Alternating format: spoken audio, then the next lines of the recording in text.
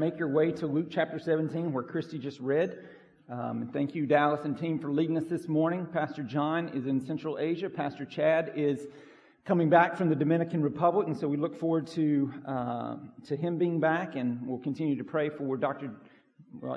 John and the team that is in Central Asia. If you're a guest with us, my name's Joe. I'm the lead pastor here at Providence, and what we do is we just go through books of the Bible. The Bible is God's Word, not what I say, and so my job as a pastor is to just try to read this to you, explain this to you, illustrate this to you, and then apply that to you. So that's my job, and as we make our way through books of the Bible and through passages of Scripture, there come those days that are a little easier, and there come those days that are a little harder. And today is a day that might be a little harder in some ways, because today is a day where Jesus very much is drawing a line in the sand between those who are believers and those who are not believers. He's going to be talking very much about what is to come as it relates to believers and what is to come as it relates to non-believers. And by believer, non-believer, I'm talking about those who have personally trusted by faith in Christ, what He has done, His life, His death, and His resurrection, that He paid for our sins on the cross, and that when we trust Him, we're receiving His payment, and He's giving to us His righteousness. And so a transaction takes place. He takes our sin, He gives us His righteousness, and we can stand clean before God the Father, not on the basis of what we've done, because all we've done is sin, but on the basis of what Jesus has done in His perfect life in the place of ours, and then His death in the place of ours. And so that is what our hope is found in. And so to kind of get into what we're talking about this morning in particular, and first I just want to tell you a story. Our lives changed yesterday because we got a dog. First time. And so we're really excited about our dog. Thank you to those of you who made that happen. His name is Luther. This is the 500th, and I'm a nerd. Come on, it's okay. This is the 500th, 1517, October 31st, 1517. Martin Luther nailed the 95 Theses to the church door at Wittenberg, birthing the Protestant Reformation. And so this year, 2017, is the 500th anniversary of that. And so the girls felt it was very fitting to name him Luther because of that. But his code name is Woofer, so it kind of works out. Luther, Woofer, it works out. But that's, kind of who it is. Our lives changed. We're really excited about that. And so thank you again to those of you who made that possible. But whether you have much of a background in Christianity or none at all, whether you know who Luther is or don't know who Luther is, you have probably heard the Lord's Prayer at some point.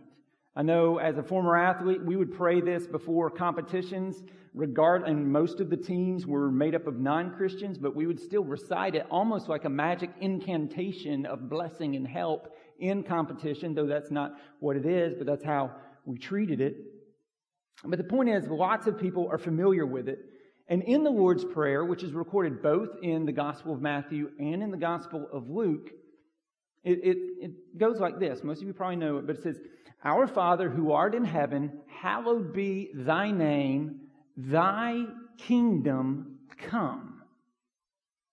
Thy kingdom come. What is that? What is this kingdom that we are praying to come? What is it? What is it? What is it? And then when is it going to come? And as we arrive in Luke chapter 17, verse 20, it's the latter part of that question, the when, that this portion of Scripture is concerned with.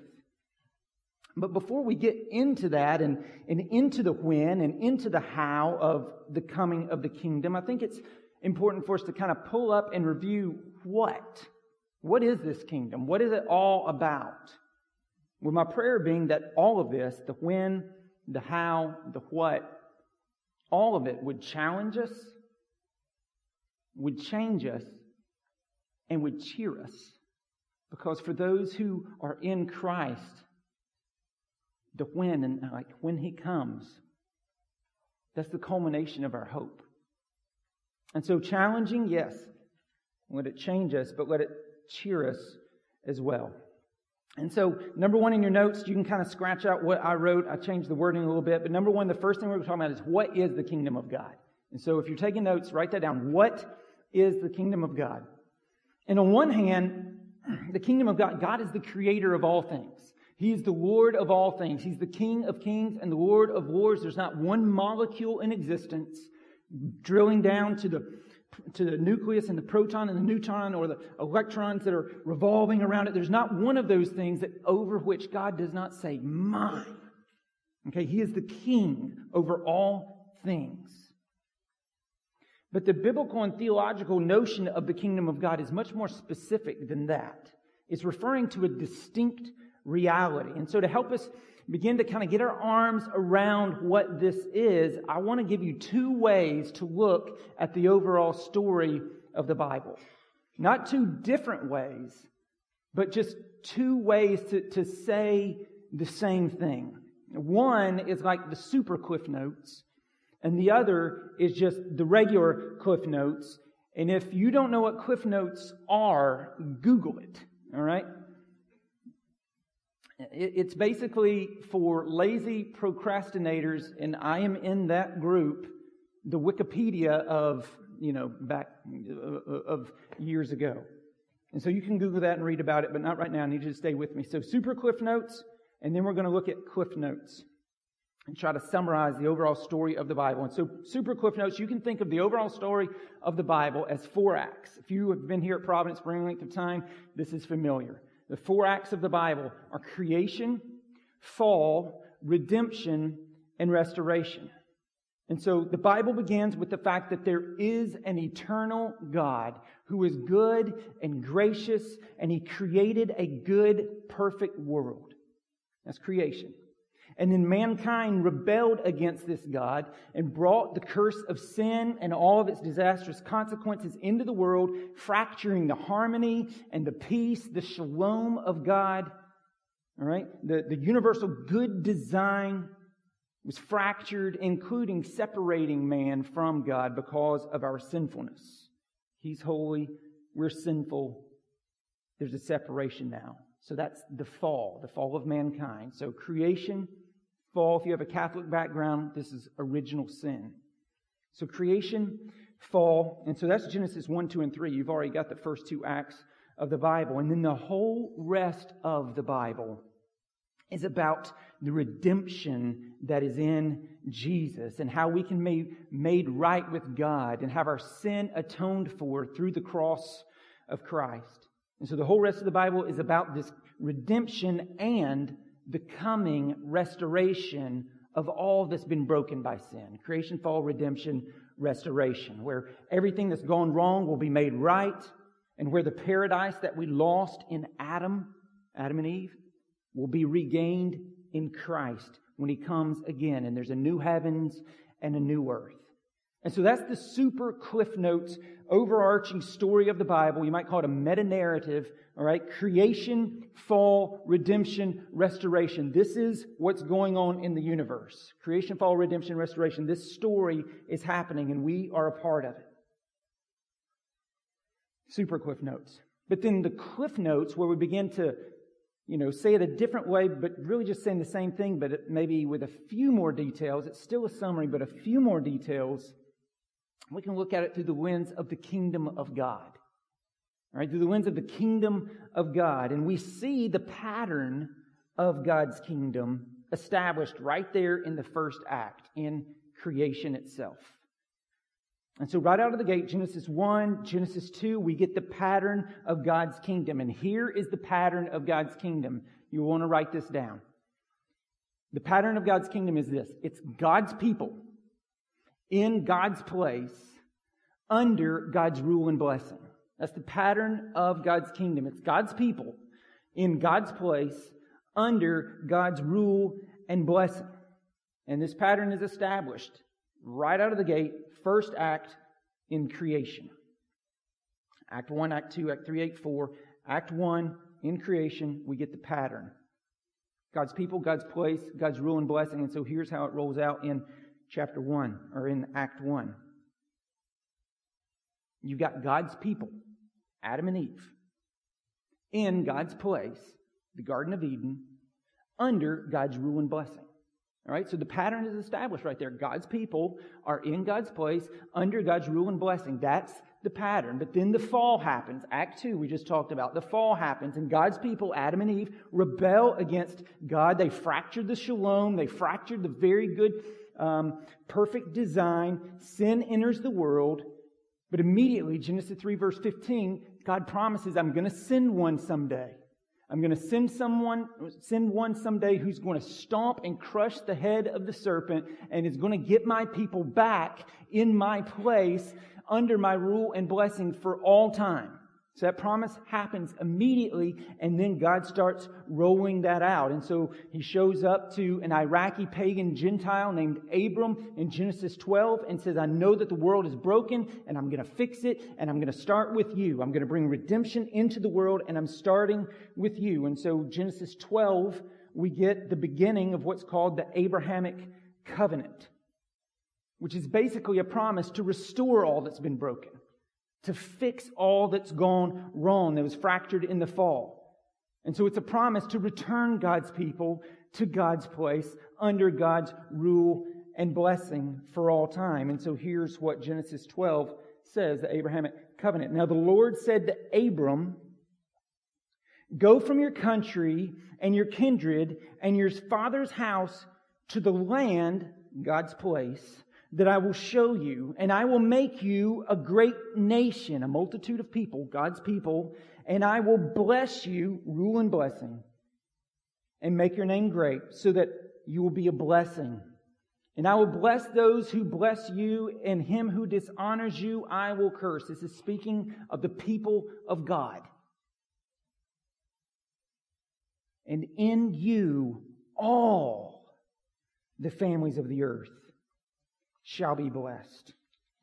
And so that's the promise in a nutshell. It's a promise of God's people in God's place under God's rule and blessing once again. That's the promise. That's what the covenant is all about. And so watch this. In Eden, you have the pattern of the kingdom established, right? God's people in God's place under God's rule and blessing. In Abraham, now you've got the kingdom promised, that God's people will be back in God's place under God's rule and blessing. We get to David and Solomon, and you have the kingdom foreshadowed. It's an initial fulfillment, but this is not what Abraham was looking forward to.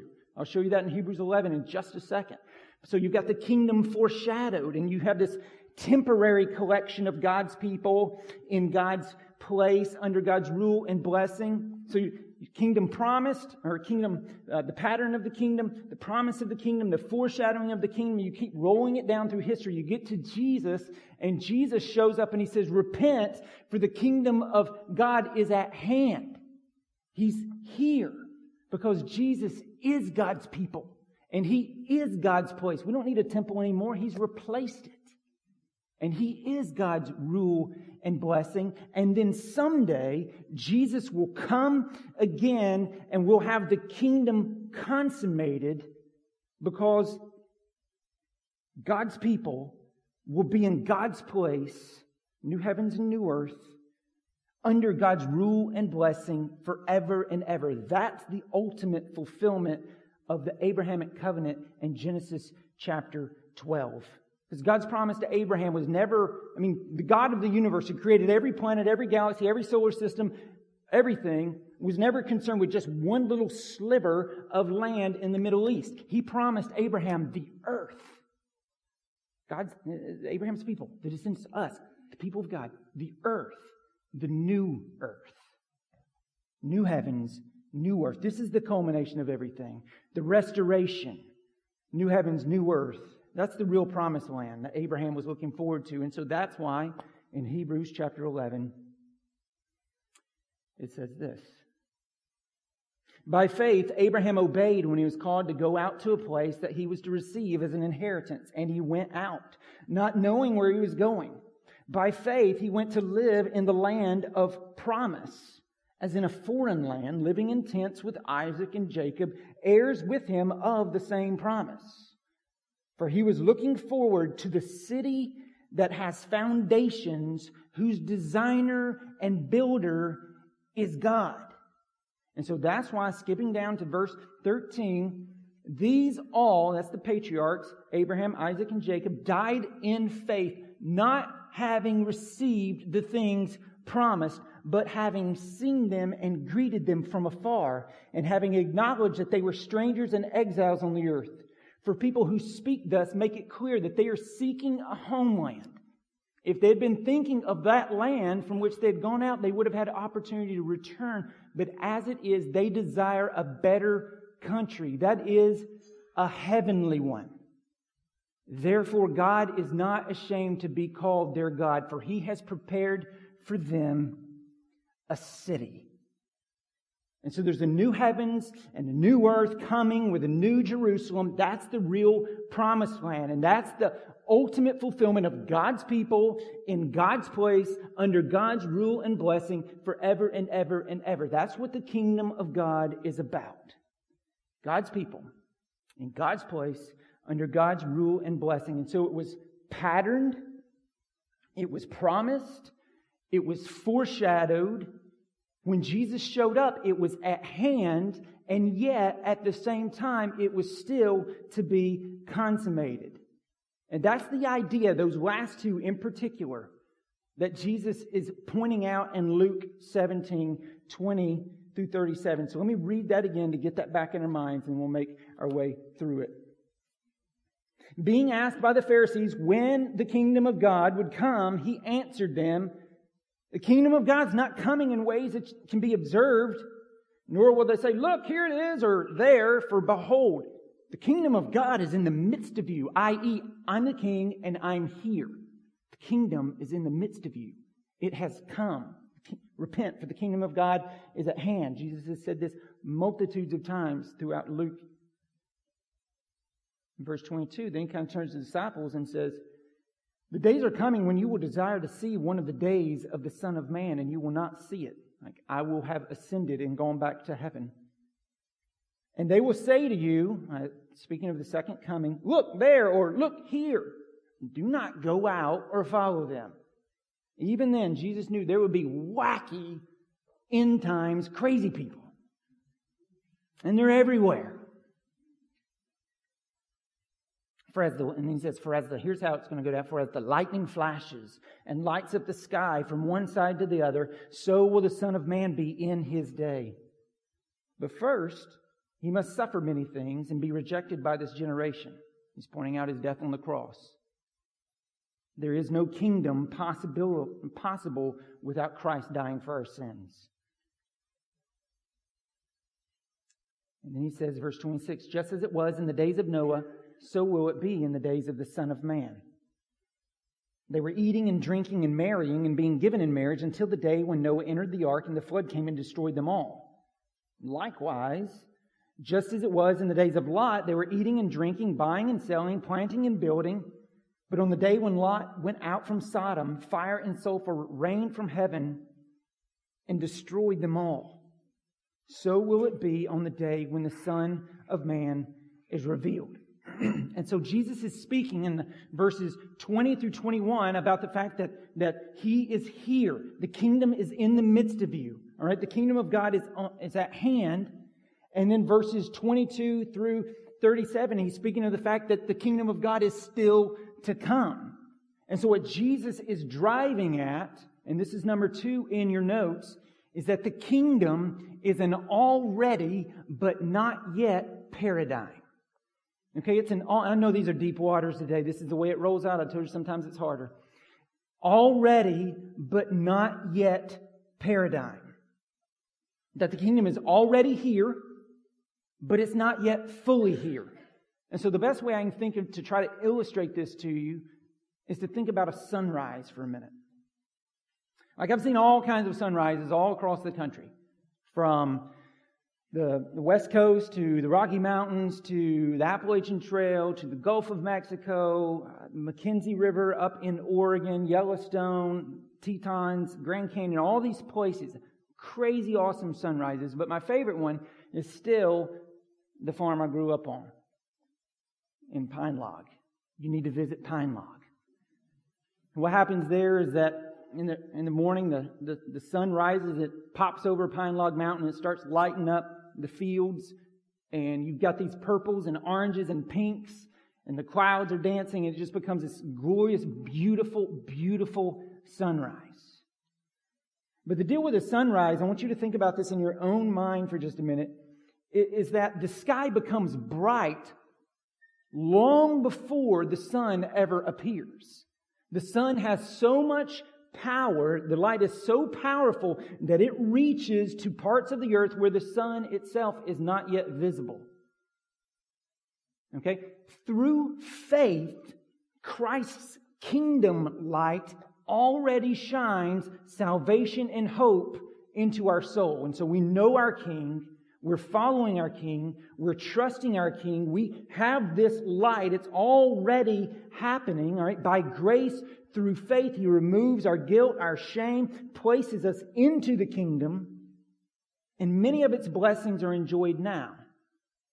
But many of them are not yet here. And so, as one guy put it, the decisive battle against sin and Satan and sickness and death has been fought and won by the King in His death and resurrection. But the war is not over. Sin must be fought, Satan must be resisted, sickness must be prayed over and groaned under, and death must be endured until the second coming of the King and the consummation of the kingdom. And so at Jesus' first coming, the light of salvation, the light of the kingdom broke over the horizon into our dark world. And when Christ returns, the sun will be fully raised. So you've got this already and not yet paradigm. Our hope, when it's fully raised, will be realized. Paradise will be regained. New heavens, new earth. Christ's kingdom will come in its fullness. This is the plan of God laid down before the foundations of the earth. Creation, fall, redemption, restoration. It's happening. And so the world is not spinning purposelessly. It's not spinning pointlessly. It's not spinning hopelessly. It's spinning by God's control and God's design, by God's goodness and by God's grace. And He's inviting more and more people into His kingdom through faith. People from a million different backgrounds with a million different stories of God's saving grace in their life, who are all united around one thing and one thing only, and that's the King. Not culture, not politics, not ethnicity, not nationality, not anything else you want to put in there that we could rally around. We are rallied around one thing, and that's the King and His glory and His majesty and His mercy and His grace that He has lavished on His people. That's what we rally around. That's why a church, which people of God, the church should be made up of people from a gazillion different backgrounds who do not agree on everything. We agree on Christ. That's what we agree on. We agree on the Word of God. That's what we agree on. But all kinds of other things, we're not rallied around that. That's not where our hope is. That's not what we're about. We're about Christ. And so it's like at a Titans game. Thousands of different backgrounds. Everybody's cheering for one thing. The Titans. United around that. That's the church. Local and universal. That's what the kingdom is about. It's about the King. And so it's here because Jesus has come, but it's not fully here. It's already, but not yet. But there is coming a day when Christ will return. The Son of Man, as it's mentioned numerous times here in Luke. In fact, it's used, that terminology is used 84 times in the Gospels, and it refers to an Old Testament prophecy, Daniel 7, which talks about the return of Christ. Here's what it says. I saw in the night visions, and behold, with the clouds of heaven there came one like a Son of Man. This is Jesus. And He came to the Ancient of Days, God the Father, and was presented before Him. And to Him, this is the Son of Man, this is Jesus, was given dominion and glory and a kingdom, that all peoples, nations, and languages should serve Him.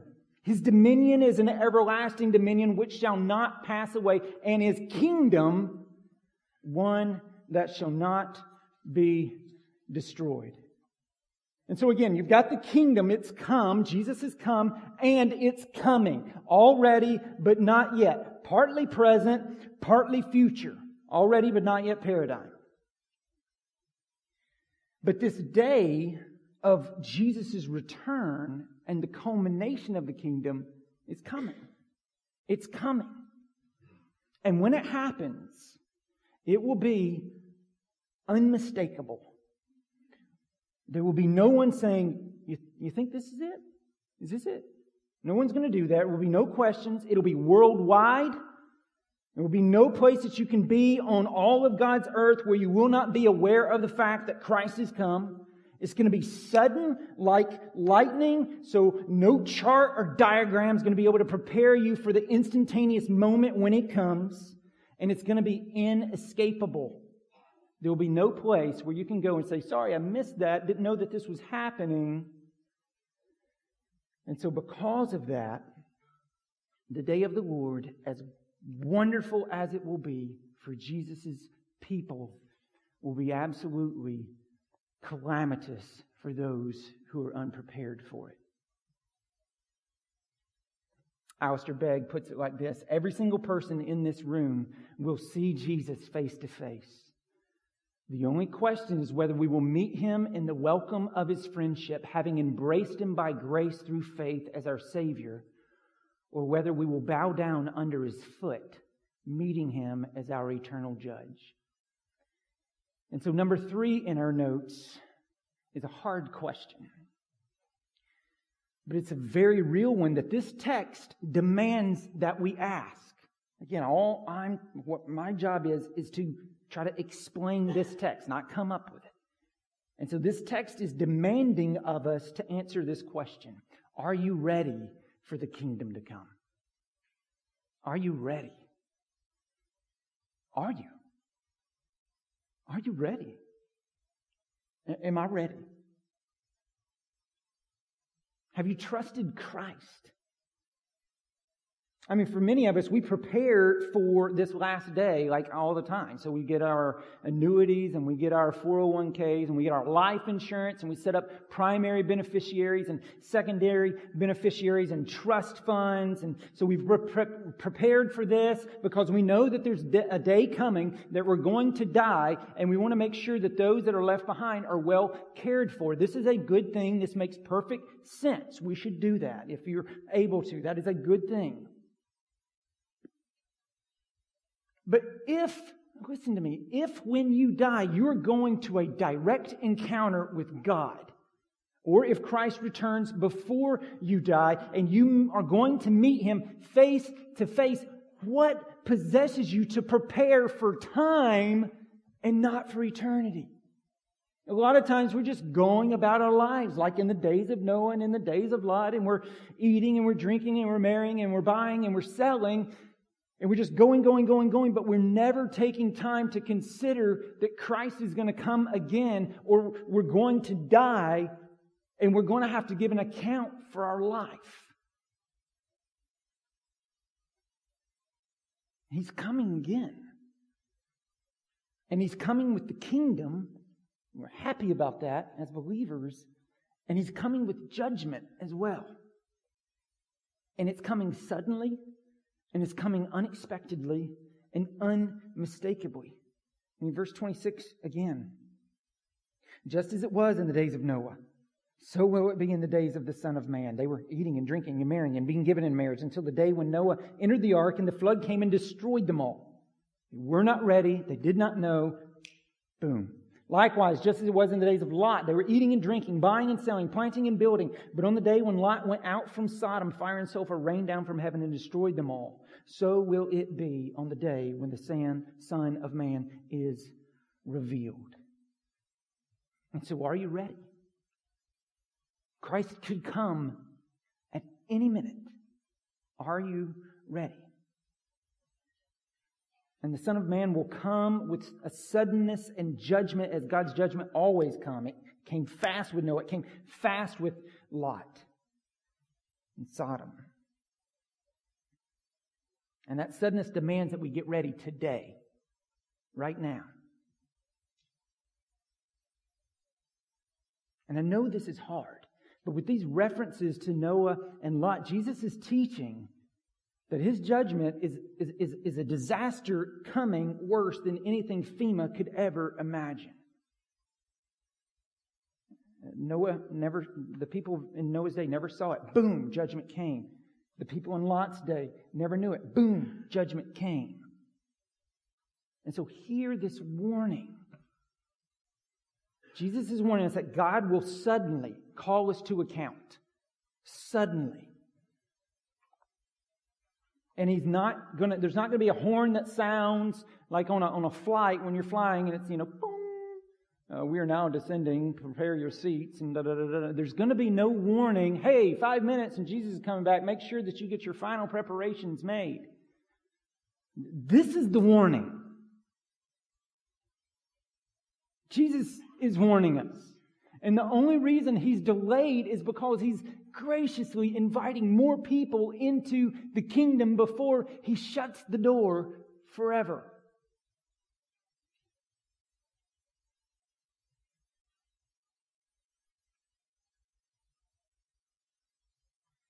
And so what about you? Are you ready? How do you stand with God? His judgment, the flood of His judgment against sin is coming. But folks, I want you to understand that's the whole point of the ark. The early church, we read a creed this morning, 381, Council of Nicaea. The early church understood the Ark of Noah to be a type of Christ. Now, what does that mean? What is it, a type? A type is a symbol in the Old Testament that shows us in picture form something about Jesus. And so the ark is a type of Christ. Jesus is the ark that will see us through the floods of God's judgment. On the cross, the flood of God's judgment, Jesus endured it. He absorbed the wrath of God in His body on the cross in your place for your sin. He did that. But if you will not trust Christ to bear your sin for you, then you will bear it yourself. This is the warning Jesus is giving us.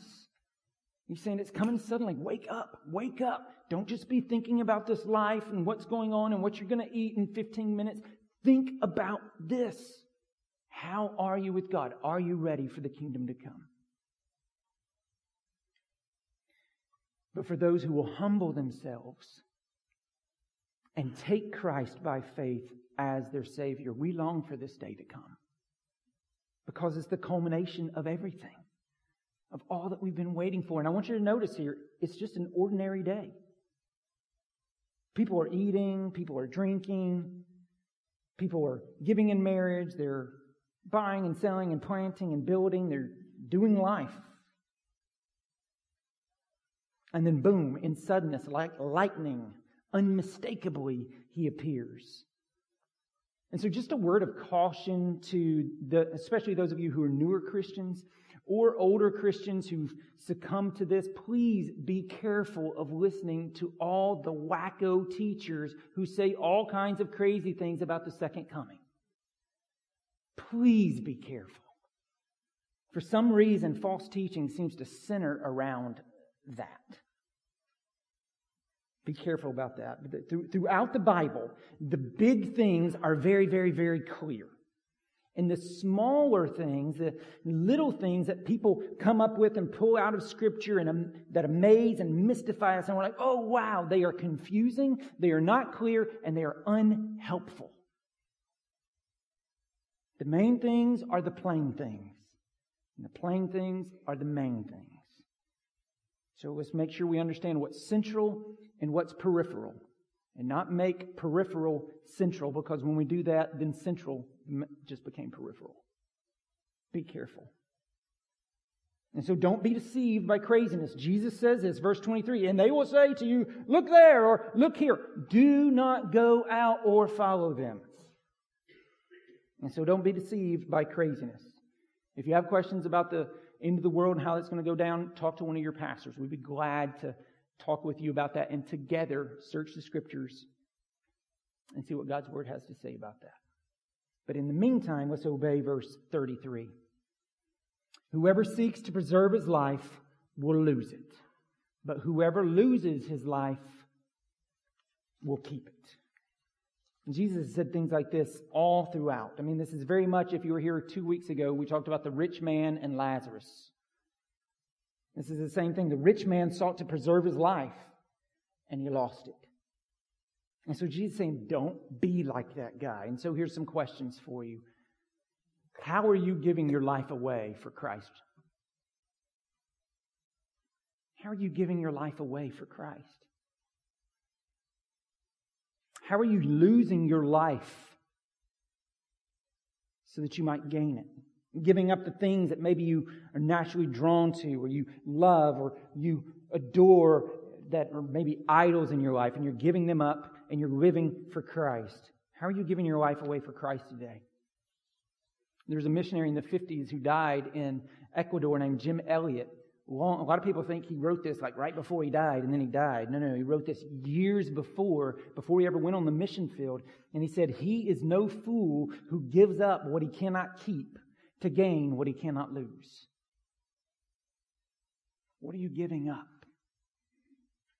for Christ? And so the kingdom is coming. Are you ready?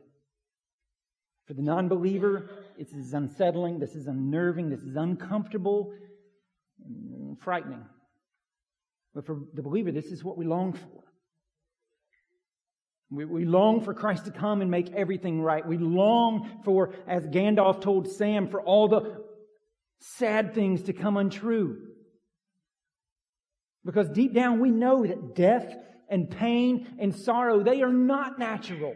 We are not meant to live like this. We are meant to live free from these things. And so we long for a better place. We long for the shalom and perfect fellowship with God and perfect fellowship with one another, a true brotherhood of mankind, perfect harmony with nature and agriculture, perfect cultural development, enjoyment of the arts and athletics and academics, perfect rest, perfect work. And this is where we're headed. Jesus will come again and bring the kingdom with Him. But He will not come as a baby, lowly and meek.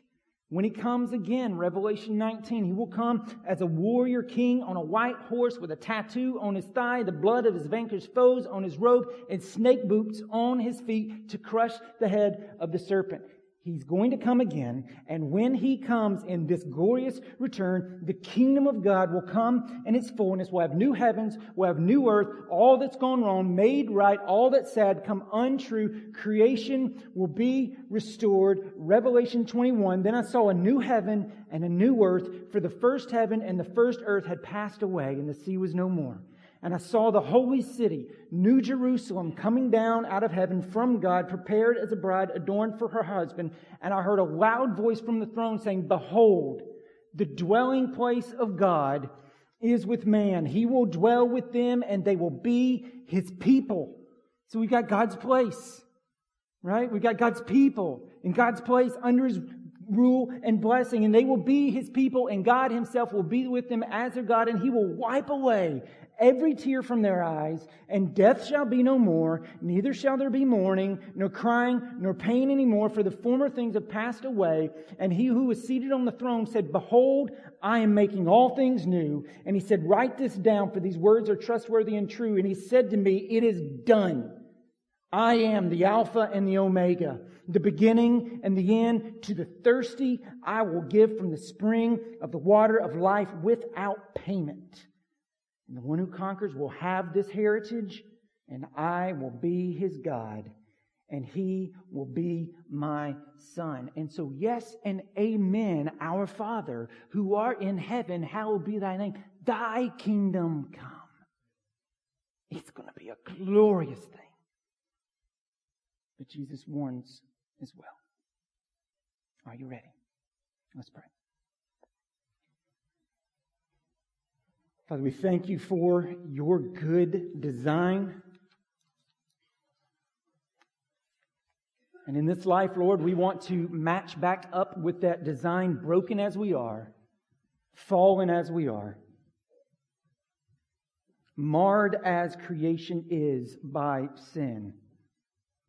We know that Your designs are perfect. And we want to match back up with that, but we cannot and we will not fully and finally until you return. We will struggle. We will still confess sin. We will still fall short. And you will still give grace because you are gracious and you are merciful. And so, Father, we pray on the one hand, we long on the one hand for you to come again, Jesus, and make right all that's gone wrong. Bring the kingdom. End death, end sin, end wickedness, end suffering, end famine, end dirty water, end racial division, end war and greed and poverty, end evil and wickedness and immorality. But on the other hand, God,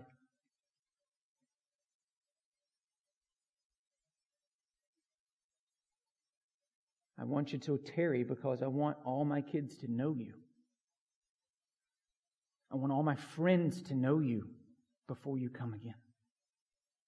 I want all my loved ones to repent and believe and have eternal life. And so we pray, yes, come, kingdom. Even as we're concerned about these things, we trust you and your goodness and your grace. But for all those that are within hear of my voice, would you help them to ask the question, are you ready? And if the answer is no,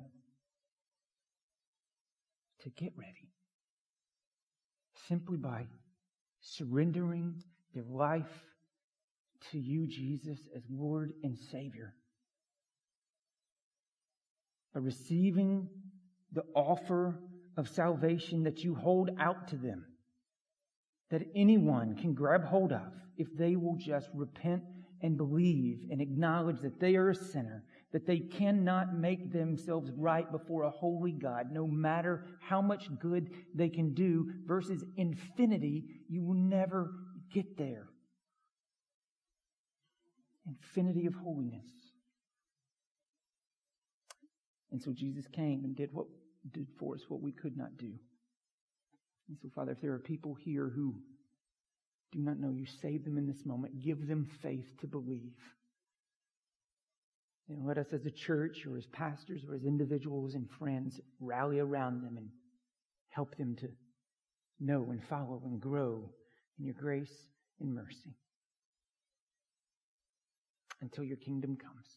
In Jesus' name.